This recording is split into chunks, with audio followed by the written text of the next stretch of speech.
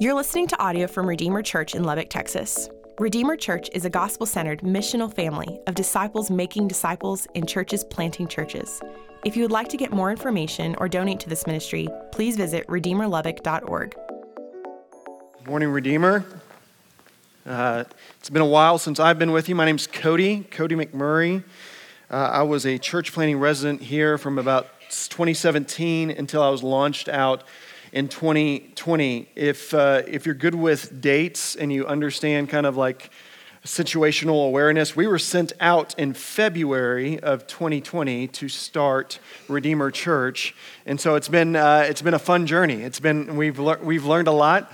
It's been a lot of fun, and by God's grace, there is a church in Wichita Falls that is thriving, that is trying to exist to be a gospel-centered, disciple-making family, and we're indebted to this body that is so committed to sending out the next generation to proclaim the good news of Jesus, and so just super thankful that Redeemer Church is a part of my heritage, my family's life, and so just sincerely want to say thank you. And I also want to say Happy Father's Day to all you dads. I'm super thankful for fathers and what they have meant in my life and how they have propelled us forward as a culture and society. I'll tell you this, one of the greatest blessings of my life is Evan Brooks and Cannon. And a fourth one that is on the way right now. And I'm just so thrilled to know them and to be their dad. And I tell you what, and most of you dads know this, that fatherhood is not always glamorous, right? It's not glamorous, but what I've learned about it is it's self-sacrificing. It's extraordinary. All real love is self-sacrificing, all of it. And so I do things that are not particularly interesting to me all the time. For instance, I cheer for poop. I cheer for poop often because I'm a dad. I'm just like, yes, you did it. Way to go. That's amazing. I know so much about calico critters. I know way too much about Spider-Man and dirt, tracks in the backyard. All these things are not particularly like on my top 5 interests, but I lay down my preferences for my kids, and that's what all dads are called to do.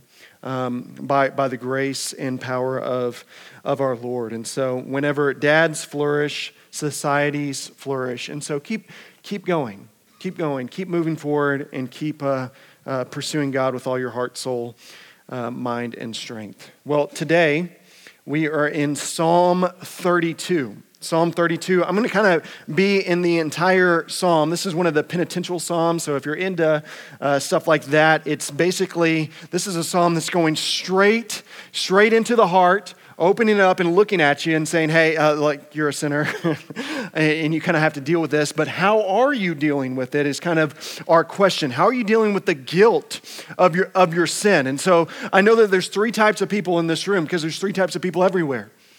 People that think, you know what, I don't think I need forgiveness. I think God grades on a curve. I don't think my sin's really that bad, and I'm too good for this need for forgiveness, which this passage is calling us to. Or there's some people that say, I don't deserve forgiveness. I'm too bad. I feel too much shame.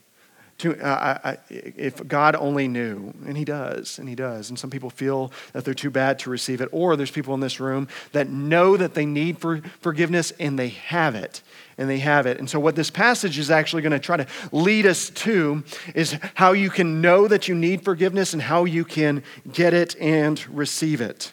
Because what's interesting about where we planted in Wichita Falls, there's a liberal arts college called Midwestern State University in Wichita Falls, and we're in a cultural moment to where we're so polarized and tribalized politically, right? We're in a hyper-political culture to where it seems like you're either super partisan or like really over it, right? Just totally over all the politics in the world. And what's going on in some of the polarization that we have going on in our world is we're using guilt as a weapon. Everyone's trying to make sure that you feel super, super bad about not caring about this enough or not doing this. We have this new catechesis on both the right and the left of how we're supposed to operate within our culture. And what has happened because of this polarization is we're all in this room, and probably at some point or another over the last couple of years, you've looked at someone on the opposite side of the aisle, whichever side it is, and you said, I don't think they're just wrong, I think they're evil. Right? Like we have demonized the other side of the aisle to where it's almost impossible to conversate about anything right now. And so, and what are we doing? Whenever we say you're evil, what are we doing? We're heaping guilt on them. We're trying to heap guilt on them. And so this is how the world kind of deals with this. It's how the world is dealing with it. So how does God's word call us to deal with this? Because I'm dealing pastorally with a community that is riddled with shame and guilt and don't know what guilt and shame to actually feel and which one's right. So what does the Bible say, and how can we dig into it and see what it says? Let's go to our passage today. Verse 1 of chapter 32 says this: "Blessed is the one whose transgressions is forgiven, whose sin is covered. Blessed is the man against whom the Lord counts no iniquity, in whose spirit there is no deceit." And so it's starting out with this foundation. The Bible's just laying out this foundation as you are guilty. You will experience the repercussions of your sin, which is guilt. And because of that, you need, what's interesting here, a covering. You need a covering. And what's so interesting about this idea of a covering is we need a covering over it no matter how big or small our sin is. Let's take the 10 Commandments real fast. Go with me to the 10 Commandments in your mind's eye. What's the one that we're really flipping about?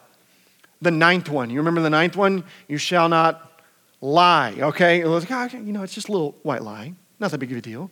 I just bent the truth a little bit. We're like super, and like this is one of the big 10, and we in our culture are just like, hey, you know what? It's not that big of a deal. But here's the reality: whenever you lie to someone, and the lie is typically always directed towards someone or aimed at them, at least in some stretch of the imagination. Whenever you lie to them, you stop treating them as a person that you're supposed to relate to, and you're treating them as an object that you're supposed to manipulate and manage. And so what does lying do? What does lying do? It dehumanizes the people that we're engaging with, and if you dehumanize other people, you're actually dehumanizing yourself as well. You're becoming less and less of a person. You're not living in the flourishing that God, the Creator, has designed for us to operate in, right? This is what happens whenever we're just flippant with a little thing like lying. We're trying to manage, and what are we constantly doing with a lie? We're trying to constantly cover up. We don't like to just immediately repent. Let me like, you know what, I lied, and I'm so sorry. Will you please forgive me? I don't know why I did that. I did it because I'm broken. And will you please forgive me? We don't do that. We say, okay, I told this lie over here, and I'm trying to spin it this way to where maybe I can cover up that lie with this lie, and then maybe it'll all go away. Oh, we're constantly calculating. We're not relating to people the way that God wants us to relate to people. We treat people as objects, just with one little thing. We have to cover our sin with other coverings, which is typically sin. How else do we cover ourselves? How else do we cover our guilt because of our sin? Well, oftentimes we will blame people, right? It's not my fault, it's them. My parents made me this way. Culture made me this way. Society made me this way. We try to justify our sin. We say, is it really that bad? It's not really that bad. Everyone does it over here. Like, who loves the Lord their God with all their heart, soul, mind, and strength? We're all in the same boat there. It's not that bad. Not that big of a deal. We slander people. We slander them by trying to deflect, and we say, you know what? They're really a problem. Hurt people, right? We're trying to get the attention off ourselves and trying to demonize someone else just to make ourselves feel a little bit okay. We medicate ourselves with drugs and alcohol. We try to achieve. Sometimes we say, oh man, you know what? My personal relationships over here are a wreck, but I'm crushing it in my business. I'm crushing it. What are we doing? That's a covering. It's a covering that we're trying to operate in, and we're trying to walk in. And sometimes we need to beat ourselves up, right? People that are just like, you know what, I'm just so bad. I'm so terrible. And they're just constantly just feeling bad, and they're like trying to tell other people how bad they and how sorry they actually feel? What is that? Is that them really repenting, or is that a covering?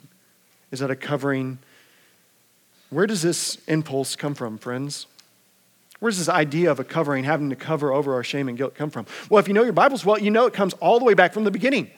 Genesis 3, right? Genesis 3. What's the first thing that Adam and Eve did? The very first thing they did, they got out their sewing kit and they started sewing fig leaves together. This was not to put over their mantle, over their fireplace. No, they did it to cover over their nakedness. They were exposed. They were exposed and they knew it, and they said there's something deeply wrong and broken. What's the one thing? I cannot have this. I cannot be seen this way. I have to cover up. And so what's interesting about that is they covered up and then they hid. They hid from God. And those two things are pointed out in Psalm 32. Those two things are pointed out, that we need our sin covered and we need a hiding place. And we need a hiding place. And why is this? Because we cannot tolerate, right? We can't tolerate not being able to control the way people see us. We feel like we always have to curate our best self. We have to put our best foot forward whenever we get home from work, or whenever we're engaging with our spouse, or when we're with our gospel community, or at work, or whatever. We're constantly trying to curate how we are perceived and seen. All of this is just a covering. It's a covering for how we need to operate. And we cannot tolerate this idea of being seen in our shame and exposed. We cannot bear it. We cannot bear our shame. We cannot bear our guilt. We cannot bear being exposed and naked before anyone. Because what happens whenever we are silent, whenever we are absolutely silent, you know what happens? Look what it says in verse 3. It says, my bones wasted away through my groaning all day long. For day and night your hand was heavy on me, and my strength was dried up as by the heat of summer. Guilt slowly just eats away at us. And it doesn't get better over time. We either become hardened, more calloused, our conscience gets more seared, or we just slowly drift away, and we need more coverings and more coverings and more coverings to make our existence tolerable. The Bible is very honest about this. So, what's our hope? Because this passage is actually talking about a blessing that can be had. Blessed is the man who the Lord does not count iniquity. Like, how do we get this blessing? Like, we need the cure. We need the antidote. How do we get it? How do we get it? Well, verse 5, it shows us. So come follow along in verse 5. It says, I acknowledge my sin to you, and I did not cover my iniquity. I did not blame shift. I did not blame someone else. I owned it that, hey, my sin is against you, God. I said, I will confess my transgressions to who? To the Lord, and you, God, forgave the iniquity of my sin. And so what this teaches us in three different parts, the cure for how we cover up, how the Bible calls us to cover over our sin, how we can get the covering, how we can get the hiding place that our humanity actually needs. What's number one? Number one is, this is important, you have to be able to discern the difference between what the Bible says repentance is and what we perceive repentance is, which is sometimes self-pity.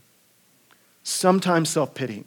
So you have to be able to discern the difference between repentance and self-pity.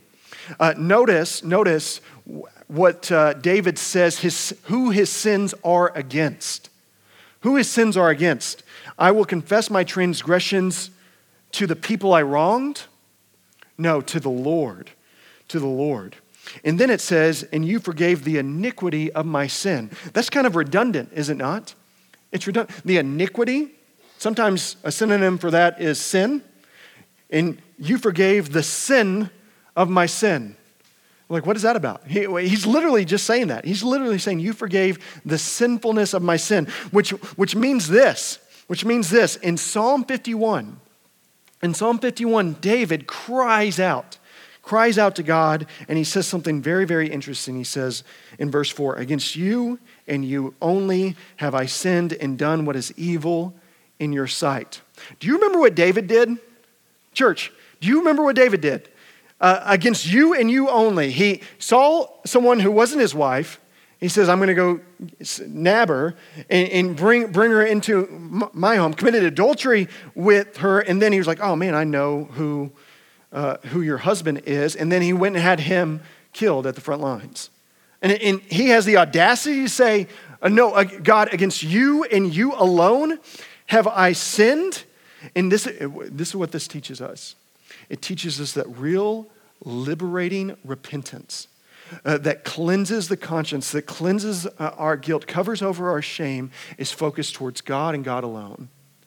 Is understanding that ultimately all of our sin, all of our brokenness is against God. And the trickle-down effect, if we get the vertical relationship between God right, then the trickle-down will mean our horizontal relationships will be restored as a byproduct, as a blessing, as a built-in blessing, and owning that ultimately who I'm sinning against is against God, And so our repentance has to be God-focused and not man-focused. Because a lot of times our covering, those coverings that we put up, it's like, man, I'm constantly calculating. I'm constantly trying to make sure that I'm to the point where I'm okay with everyone around me.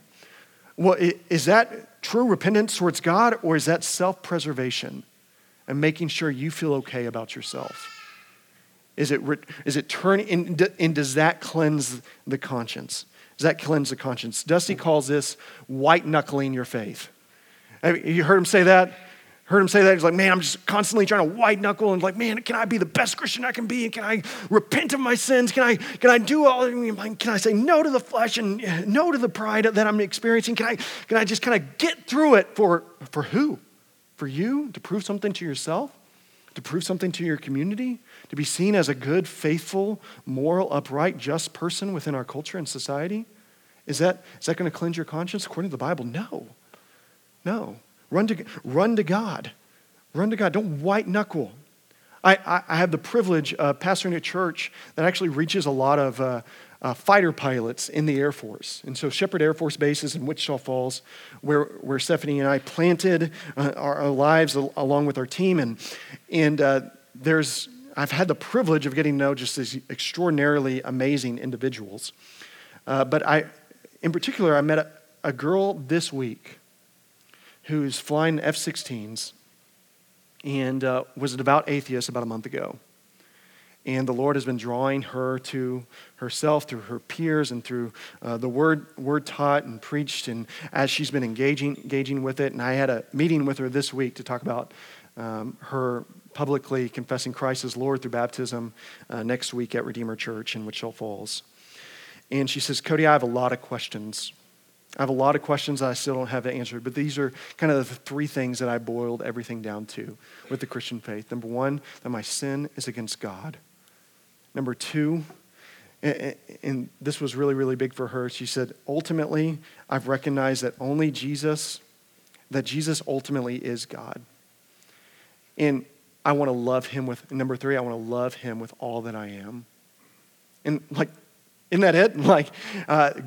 Good foundational start. Because she asked me then, right afterwards, she was like, well, and now fill in the blanks. What am I missing? I'm like, girl, you got it. You pretty much, you got it. All right? Your sin is ultimately against God. Jesus is the way to God, and you want to love God with all that you are. Man, we can work out some things about what God did with the dinosaurs and all that later. That doesn't matter. That doesn't matter as much. The heart trajectory that you're aiming at is really, really amazing. It's really, really amazing. I praise God. I praise God for that. And so what I saw in her was God-centered repentance. God-centered repentance. And she kind of confessed some of the things that she was doing, but she said, ultimately, I know that all of this was against God. So my question is, do you want God, or do you want to be seen as covered in one way or another? Do you want him? Do you want him? Is your heart trajectory aiming towards him? Is your heart motivation a desire to follow him and to love him? Because look what's really interesting in our passage. Go down to verse 9.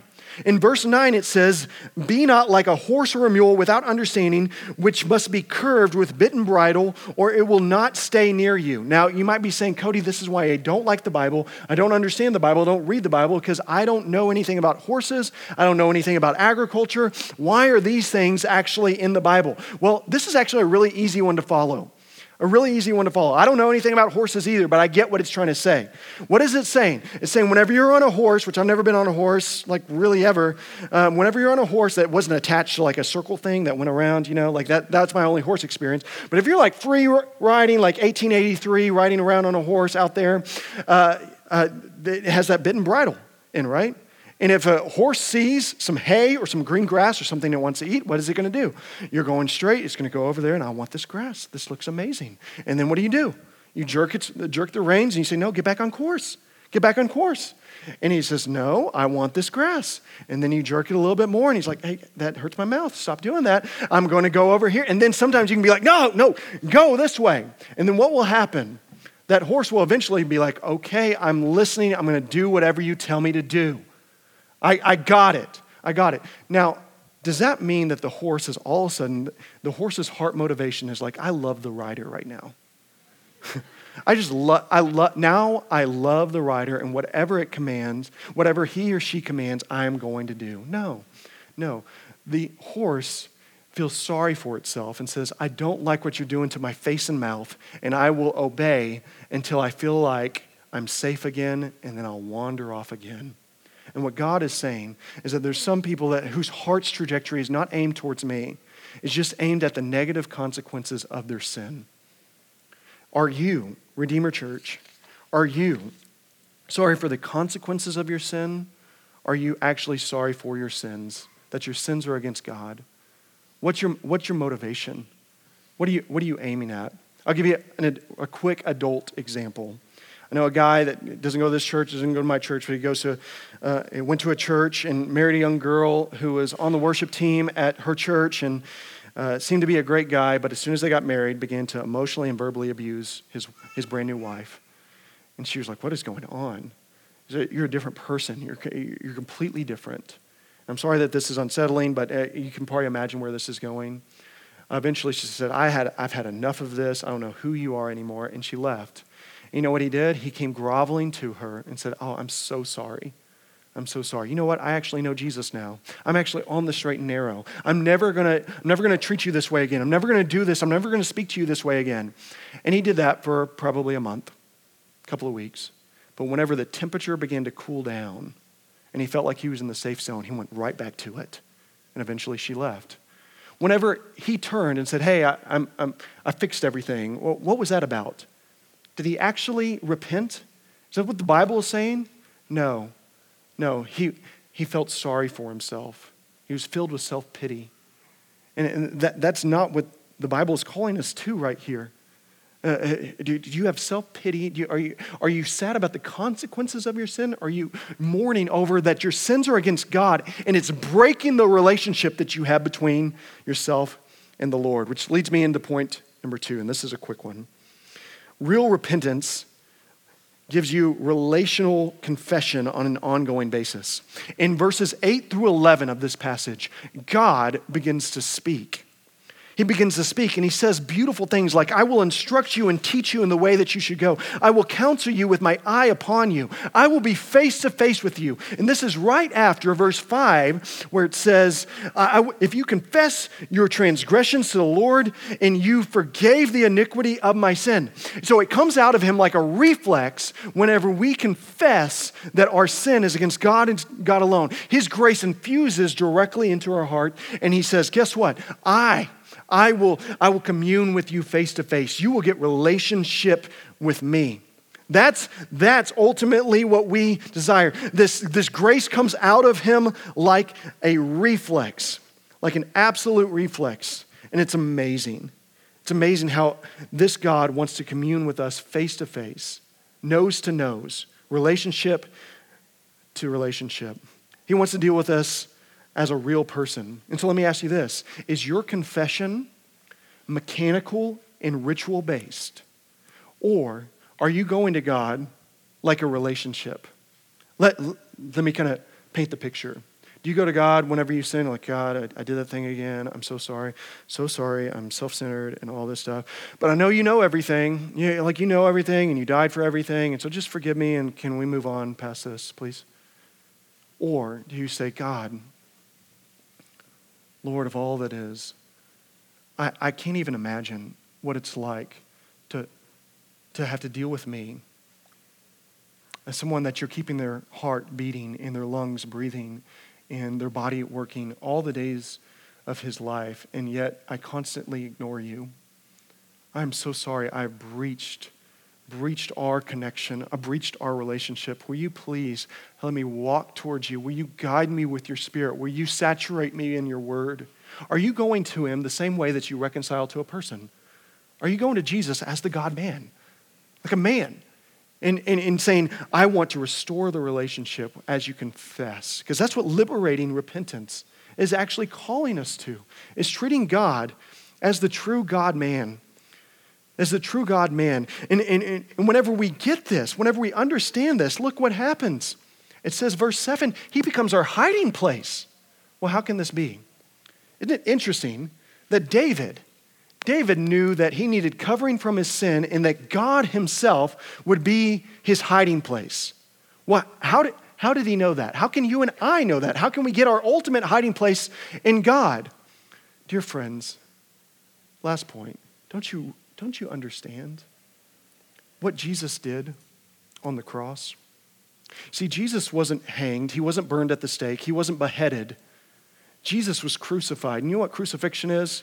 Crucifixion is death through exposure. They nail your hands and your feet. And it says in John 19, I'll throw it up on the screen so you can look at it, that they divided his garments. You know what this means? They stripped him completely naked. And then they nailed his arms to the cross so that he couldn't even cover up. He died of exposure. He got the nightmare. He got the nightmare that we would absolutely be mortified to have. He was completely naked, completely exposed, and he died that way. Why, friends? Don't you get it? Jesus was uncovered to be our covering. Jesus was uncovered for you. He was uncovered to be our covering. He died in the dark, in the complete dark, so that in him we could have our hiding place. This is what the cross teaches us. And John the Baptist, remember when Jesus came to him and said, hey, I need to be baptized. This is at the beginning of his ministry. I said, I need you to baptize me. And he said, by no means, Lord, what are you talking about? You need to be the one that baptizes me. And he says, no. Thus is needed to fulfill all righteousness. This is needed to fulfill all righteousness. John the Baptist was baptizing people in the baptism of repentance. You know what that means, friends? That Jesus repented in your place. And what we see on the cross is that Jesus confessed, repented, lived, died, resurrected, all for you. And so we have to stop as a church to say, you know what, I got to put on all these coverings. Yes, Jesus is my Lord, but I have to look good in front of my Christian friends. I got to put on all these coverings. No, the greatest evidence that we believe the gospel is that we are a confessional people. That we look at our sin and we're not constantly trying to manage the people around us, but we say, Jesus, he died for me. He died for me. He repented for me. He confessed for me, and therefore I'm liberated. I'm liberated to talk about my sin openly with my grow groups, with my gospel community, and those that are close to my sphere of influence. Why? Why? Because Jesus is the source of our salvation, not some religious ritual that we go through. There's no way that you can repent enough or be sorry enough for your sin in order to be saved. That's you trying to put a covering over. It's Christ and Christ alone. 1 John 1:9 says this. It says, if we confess our sins, he is faithful and just to forgive us our sins and to cleanse us from all unrighteousness. Did you catch that?